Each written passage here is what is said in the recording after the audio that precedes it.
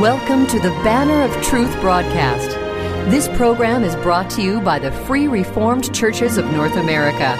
Your host is Pastor Jack Schumann, pastor of the Emmanuel Free Reformed Church of Abbotsford, British Columbia. And now, here is Pastor Jack Schumann. I invite you to turn once again to the book of Revelation, chapter 6, as we read the verses 1 through 8. Let us hear the word of God. Now I saw when the Lamb opened one of the seals, and I heard one of the four living creatures saying with a loud voice like thunder, "Come and see." And I looked, and behold, a white horse. He who sat on it had a bow, and a crown was given to him, and he went forth conquering and to conquer.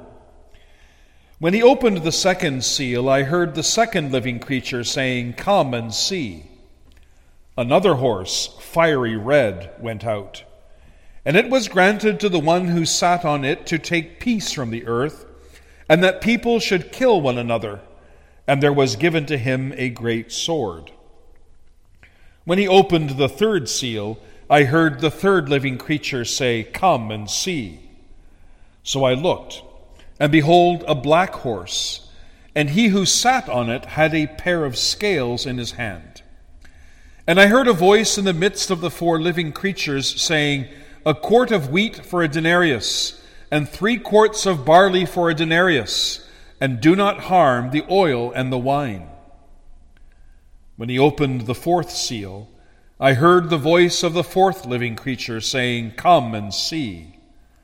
So I looked, and behold, a pale horse. And the name of him who sat on it was Death, and Hades followed with him. And power was given to them over a fourth of the earth, to kill with sword, with hunger, with death, and by the beasts of the earth. This ends the reading of the holy word of God. May the Lord bless and also apply the reading and preaching of his holy word to our hearts. Dear friends, what is God's plan for mankind during the period between the first and second comings of Jesus Christ? Well, we have a partial answer to that question in the verses that we have just read together, Revelation 6, the verses 1 through 8. John was in the throne room of heaven, and while he was there, he saw in the right hand of him who sat on the throne a scroll. And this scroll was written inside and on the back, sealed with 7 seals. Now you may remember from our last study that this scroll represents all of human history from the ascension of Jesus Christ to his second coming. And as such, this scroll had to be opened. If it was not opened, then God's plan for humankind would come to a screeching halt. The gospel would not be preached, Christ's kingdom would not spread throughout the world, and he would not return as judge to judge the living and the dead. Sadly, however, no one in heaven or on earth or even under the earth was able to open the scroll or even to look at it, and that caused John to weep. And as John stood there weeping, one of the elders came to him and said there was no need to weep, for the Lion of the tribe of Judah, the Root of David, had prevailed to open the scroll and to loose its 7 seals. And at that moment, John looked, and in the midst of the throne and of the 4 living creatures, and in the midst of the elders, stood a lamb as though it had been slain, having 7 horns and 7 eyes, which are the 7 spirits of God sent out into all the earth. He came, and he took the scroll out of the right hand of him who sat on the throne. And at that time all of heaven erupted in a chorus of praise and thanksgiving to God and to the Lamb. Well, after taking the scroll, we read that the Lamb proceeded to loose its 7 seals. And these 7 seals represent the judgments that would be unleashed on the earth between the first and the second comings of Christ. Now, the first 4 of these seals unleash the so-called 4 horses of the apocalypse, described in verses 1 through 8.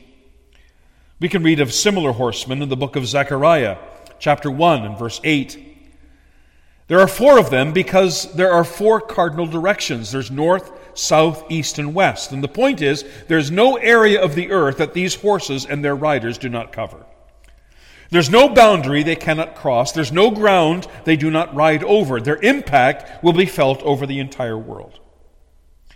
But as we'll also see, these 4 horsemen are under the sovereign control of our King and Savior, Jesus Christ. And that means that we who are in Him have no reason to fear. Well, with this in mind and God's help, let's consider these 4 horsemen under the theme, the 4 horsemen of the apocalypse. And we'll consider, first of all, the havoc they wreak, and secondly, the commander they obey. John is still in the throne room of heaven, and he watched as the Lamb of God took the scroll out of the hand of him that sat on the throne, and he proceeded to loosen its first seal. And as he did so, John hears a voice. It was the voice of the 4 living creatures that stand at the throne of God. And with a voice like thunder, the creatures said to John, "Come and see." And John obeyed.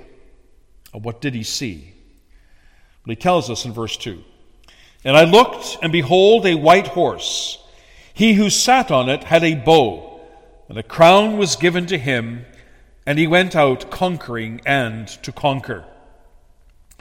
Now, some have argued that this white horse and its rider represent the Lord Jesus Christ. And they base that on the fact that, first of all, he rides on a white horse, and white is a symbol of purity and holiness. Secondly, he is said to conquer, and conquering is certainly part of the kingly function of Jesus Christ in his exalted state. Thirdly, in chapter 19 of this book, verses 11 to 16, reference is made to another rider on a white horse, and that rider is clearly Christ. But there are 2 problems with this view. First of all, just because the rider on a white horse is Christ in chapter 19 does not mean that the rider on the white horse in chapter 6 is Christ. It's not uncommon in Scripture for one symbol to function in several different ways. For example, the lion can be the symbol of Christ, who is described in Revelation as the Lion of the tribe of Judah. But it can also be a symbol of the devil. For Peter says that the devil goes about like a roaring lion, seeking whom he may devour. So the only way we can know this is by carefully considering the context. Secondly, the other 3 horses that are mentioned here all have to do with judgment. The red horse represents slaughter and bloodshed. The black horse represents economic upheaval. And the pale horse represents death. Now, if these 3 horses all have to do with judgment, then it's likely that the first horse also has to do with judgment. What is more, although the color white in the Bible often represents purity and holiness, it can also represent victory. In fact, Roman conquerors often rode white horses in their triumphal parades after defeating an enemy in battle. And so it's doubtful then that this first horse represents Christ. Well, if that's the case, what does it represent? Well, it represents military conquest. And that's confirmed by the fact that the rider of this horse is said to have had a bow in his hand and a crown on his head, and he went forth conquering and to conquer. And so what John seems to be saying is that throughout the period between the ascension and the second coming of Christ, there will be periods of conquest, including plundering and pillaging and destruction and death. And is that not true? How many great empires have come and gone since the beginning of time, including the period after the ascension of Christ? First, there was the Assyrian Empire. It was replaced by the Babylonian Empire, which in turn was replaced by the Persian Empire, which in turn was replaced by the Greek Empire, which in turn was replaced by the Roman Empire, which in turn was dismantled by the Germanic tribes in the northern part of Europe, and in the west by the Muslim Turks, the east and the south. Later we had the French Empire under Napoleon. There was the British Empire. There was the Third Reich centered in Germany, and the Soviet Empire, all of which have come and gone. Now what's next, we wonder? What will be the next great empire in the world? Will it be China? Or will it be a future one-world government? We don't know. The Bible doesn't tell us. All we know is what the Bible says, that this period between the ascension and second coming of Christ will be characterized by military conquest. One empire will rise, and another will fall, and another will rise again, and so it will continue until the end of time. Well, after loosing the first seal, the Lamb proceeded to loosen the second seal. This time, John saw a red horse. He writes in verse 4, "Another horse, fiery red, went out, and it was granted to the one who sat on it to take peace from the earth, and that people should kill one another, and there was given to him a great sword." Well, this horse and this rider represent slaughter, and that explains why the horse is red, because red is the color of blood. Now, two kinds of slaughter are probably in view here. First, there is the slaughter that comes from war, both civil war and wars between nations. The history of the world since the coming of Christ, and even before the coming of Christ, is characterized by almost continual warfare. I read somewhere that in the 2,000 years since the ascension of Christ, there has been a major war every century except for two. And each war has resulted in horrendous bloodshed and destruction. Just consider the wars that have taken place in the Western world over the past 150 years. There was the Civil War in the United States, resulting in 620,000 deaths. Then there was World War I, resulting in 40 million deaths. World War II resulted in 50 to 85 million deaths. And that's close to 100 million dead in only 150 years. History is littered with the corpses of people killed as a result of war. And in addition to war, there is the slaughter as a result of persecution, specifically the persecution of the church. Our Lord told us that we would face such persecution. In Matthew 10, verses 34 to 36, Jesus said this, "Do not think that I came to bring peace on earth. I did not come to bring peace, but a sword. For I have come to set a man against his father, a daughter against her mother, and a daughter-in-law against her mother-in-law, and a man's enemies will be those of his own household."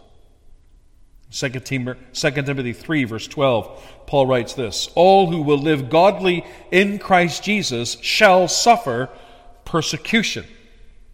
Now, why is that? Because from the time of the fall to the present day, the world is at enmity with Christ and his church. The world hates Christ and his church and will stop at nothing to destroy them both. And one weapon that the world uses very effectively is persecution. Now, to be sure, not all Christians will experience persecution the same way. Some, for example, here in the West, experience a non-bloody persecution. For example, we might suffer ridicule, or we may lose our job because we refuse to work on Sundays. But many other Christians are imprisoned and even put to death. In fact, throughout the centuries, tens of thousands of Christians have been put to death for their faith.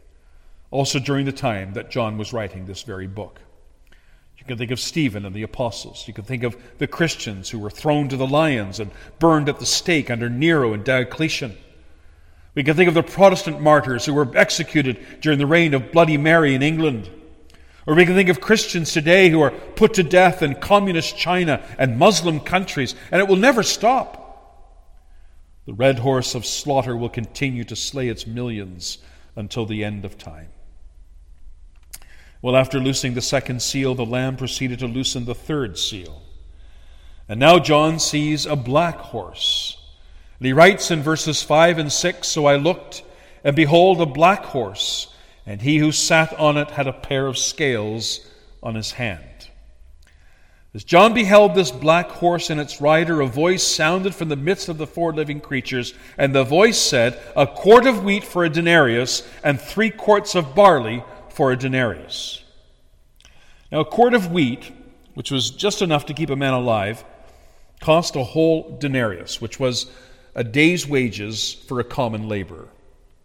And for the same amount of money, you could buy 3 quarts of barley. Now, barley was normally not fit for human consumption. That's why it was normally fed to animals. But at least it would fill your stomach and it would keep you alive. Now, what we have here is a picture of famine exacerbated by rampant inflation. Today, inflation is just around 3% or so, and that's down from about 7% last fall. And even that percentage hurts. You notice it every time you go to the grocery store. But what is being described here in our text is far more serious than this. By some estimates, the rate of inflation described here is anywhere from 800 to 1,600%. And as a result of this, the average worker could not afford to feed his family, let alone provide for all their other needs like shelter and clothing and so on. They would be reduced to abject poverty and even starvation. Ironically, however, the price of oil and wine, representing luxury goods, remained about the same. And we know that because the same voice that called out the prices of wheat and barley also said, "Do not harm the oil and the wine." Oil and wine, oddly enough, are in plentiful supply, but they're utterly beyond the reach of the average worker, who barely manages to scrape enough money together to feed his family barley. And so it's clear from this that the black horse and its rider represent economic forces that lead to inflation, poverty, inequality, and even starvation. Now, people have always suffered economic deprivation. Just think of the Great Depression of the 1930s. And Christians are no exception to this. In fact, as we learned when we studied the 7 letters to the churches of Asia, during the very time that John was writing this letter, Christians were being economically penalized for refusing to join trade guilds that worshipped one or more of the Roman gods. And later in chapter 13, verse 17, we will read of how those who did not have the mark of the beast, referring to believers, would not be able to buy or sell. In other words, they would be economically penalized for not joining in the idolatry of the people around them. And the situation is not that much different today. Christian businesses also today are being forced to meet so-called diversity, inclusion, and equity standards, or else be penalized or shut out of bidding on lucrative government contracts. Individual Christians are being bypassed for promotion or even fired because they refuse to work on the Lord's Day, or they hold to views that the company does not consider to be acceptable. And one wonders how long it will be before such practices become commonplace and even mandated by law. Will it be in our lifetime? Well, based on how things are going, that's certainly very possible. If the government was prepared to forbid Christians from worshiping during COVID, they will stop at nothing to enforce its will and values on the population, including Christians. Well, finally, the Lamb loosened the 4th seal. And as he did, John saw a 4th horse. Now, this horse was pale. The Greek word that's used here is chloros, from which we get the English words chlorophyll and chlorine. And that suggests that this horse was more of a sickly, gruesome, greenish color. And its rider was called Death. Hades, the Greek word for the abode of the dead, is said to follow close behind him. And the idea seems to be that this horse represents not just death, but death as a result of disease and plague. And we further read that power was given to them over a 1/4 of the earth to kill with sword, with hunger, with death, and by the beasts of the earth. Now, this list of deadly woes echoes a similar list in Ezekiel 14, verses 12 to 23. There God threatens to punish his people, the people of Israel, with the same calamities if they do not repent of their idolatry. But in this case, here in our text, there's a limit to this. Only a 1/4 of the earth will be affected. Now, there have been many such plagues throughout history, and each of them has resulted in terrible losses of life.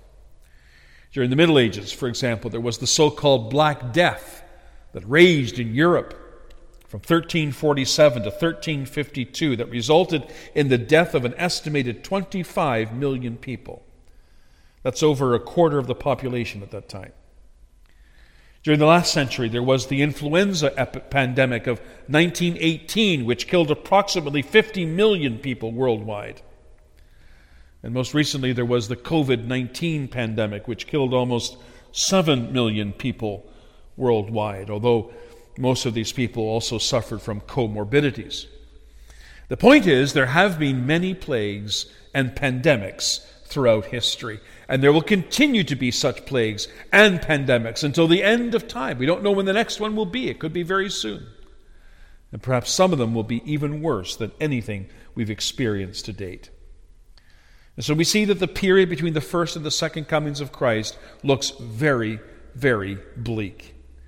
It will be characterized by conquest, death, economic upheaval, and disease and plague. Well, when you think about that, I wonder, does that frighten you at all? Well, it shouldn't if you're in Christ.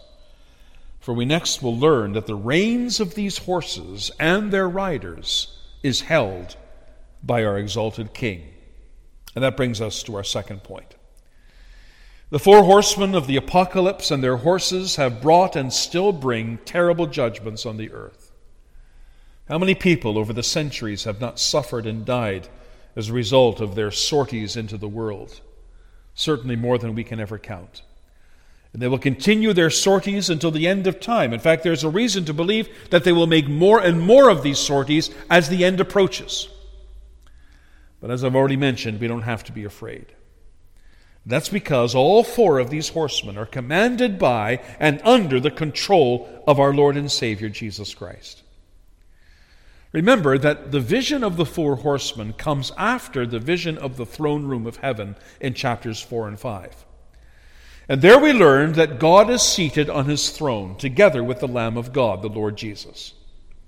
What is more, the scroll on which is written the history of the world and God's plan of redemption was taken by the Lamb out of the hand of him who sat on the throne. He alone was found worthy to loosen its seals, and that means he has all power and all authority in heaven and on earth, as he himself said. Nothing can happen apart from his divine will. And everything that does happen, including his judgments, serves to propel history forward, culminating in his glorious second coming. Now, this is also true of these four horsemen. The four horsemen in our text do not come and go as they please. They are called and they are sent by Christ. And that's clear from the very wording of the text. You'll notice that the first horseman was given a crown. To the second horseman was granted to take peace from the earth. And it says there that people should kill one another, and there was given to him a great sword. The voice that sounded from the appearance of the third horseman originated in the midst of the four living creatures. And to the fourth horseman was given power over a fourth of the earth to kill with the sword, and so on. And not only over the whole earth, but only over a fourth of it. Now, is that not comforting? You see how the Lord Jesus Christ, as our great and exalted King, is restraining these horses and these horsemen. They can only go so far. They can only do his bidding. Yes, they're terrifying, and they unleash terrible judgments on the earth, but they cannot do as they please. They take their orders from him who holds the scroll. And that means we don't have to be afraid. No matter what judgments have come and will come on the earth before our Lord's second coming, Christ will preserve his people.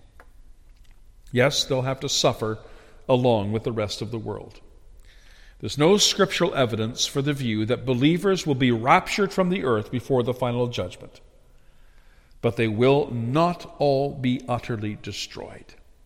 The gates of hell will not prevail against his church. There will be faith on the earth when the Son of Man comes again in his glory. And what is more, he will use these woes, these judgments, as instruments for the sanctification of his church and of his people and the extension of his kingdom. And ultimately, he will bring every one of his people into glory. And because of this, we can say with the Apostle Paul in Romans chapter 8 that the sufferings of this present time are not worthy to be compared with the glory which shall be revealed in us. Today the creation groans, and we groan with it, but the creation itself also will be delivered from the bondage of corruption into the glorious liberty of the children of God. And what is more, we have the assurance, as Paul also says, that all things will work together for good to those who love God, to those who are the called according to his purpose. And when the time comes that we are made to suffer for his sake, we may rest in the knowledge that nothing will separate us from the love of Christ. Not tribulation, not distress, not persecution or famine or nakedness or peril or sword, for in all these things we are more than conquerors through him who loved us. And therefore we are persuaded, as Paul also says, that neither death nor life, nor angels, nor principalities, nor powers, nor things present, nor things to come, nor height, nor depth, nor any other creature shall be able to separate us from the love of God which is in Christ Jesus our Lord. Oh, my friend, is that your confession today? The four horsemen are galloping their way through history. You can hear their hoofbeats even today. Are you ready for them? There's only one way we can be ready, and that is by repenting of our sins and believing on the Lord Jesus Christ. Oh, have you done so? Those who have not will suffer far greater judgments than those recorded in our text. For they shall be cast into hell, where there is weeping and wailing and gnashing of teeth, and there they will remain for an everlasting eternity. But still the Lord invites. The gates of heaven are still open, and still the Lord declares that he has no pleasure in the death of the wicked, but rather that they repent and believe on his name. And if you've never done that, I urge you, do it today. For the time is short. Every day brings us closer to the end. Therefore, get ready before it is too late. Amen. Dear friends, it's our great joy to be able to preach to you the Word of God every Sunday on this station. If you were blessed by or have a comment on the message you've heard today, we'd very much appreciate hearing from you. Won't you please take the time today to write us a short note. Our mailing address is Banner of Truth, 3386 Mount Lehman Road. Lehman is spelled Lehman, and that's in Abbotsford, British Columbia, V4X 2M9. Or you can email us at banneroftruth@frcna.org. And please indicate the call letters of this station. If you take the time to write to us, we'll gladly send you free of charge a wonderful booklet entitled Faith of Our Fathers. In this booklet, Pastor Neil Prunk, the former radio pastor of this program, explains the so-called doctrines of grace, and we hope it will be a rich blessing to you and your loved ones. Please note that we do not send out CDs of our radio messages. However, you can access and download all of our messages at any time from our website at www.banneroftruthradio.com. Support for this program is provided by the Free Reformed Churches of North America. For more information about our churches, including where you can find a church nearest you, please visit our denominational website at www.frcna.org. Thank you for listening, and now until next week, may the Lord be with you all.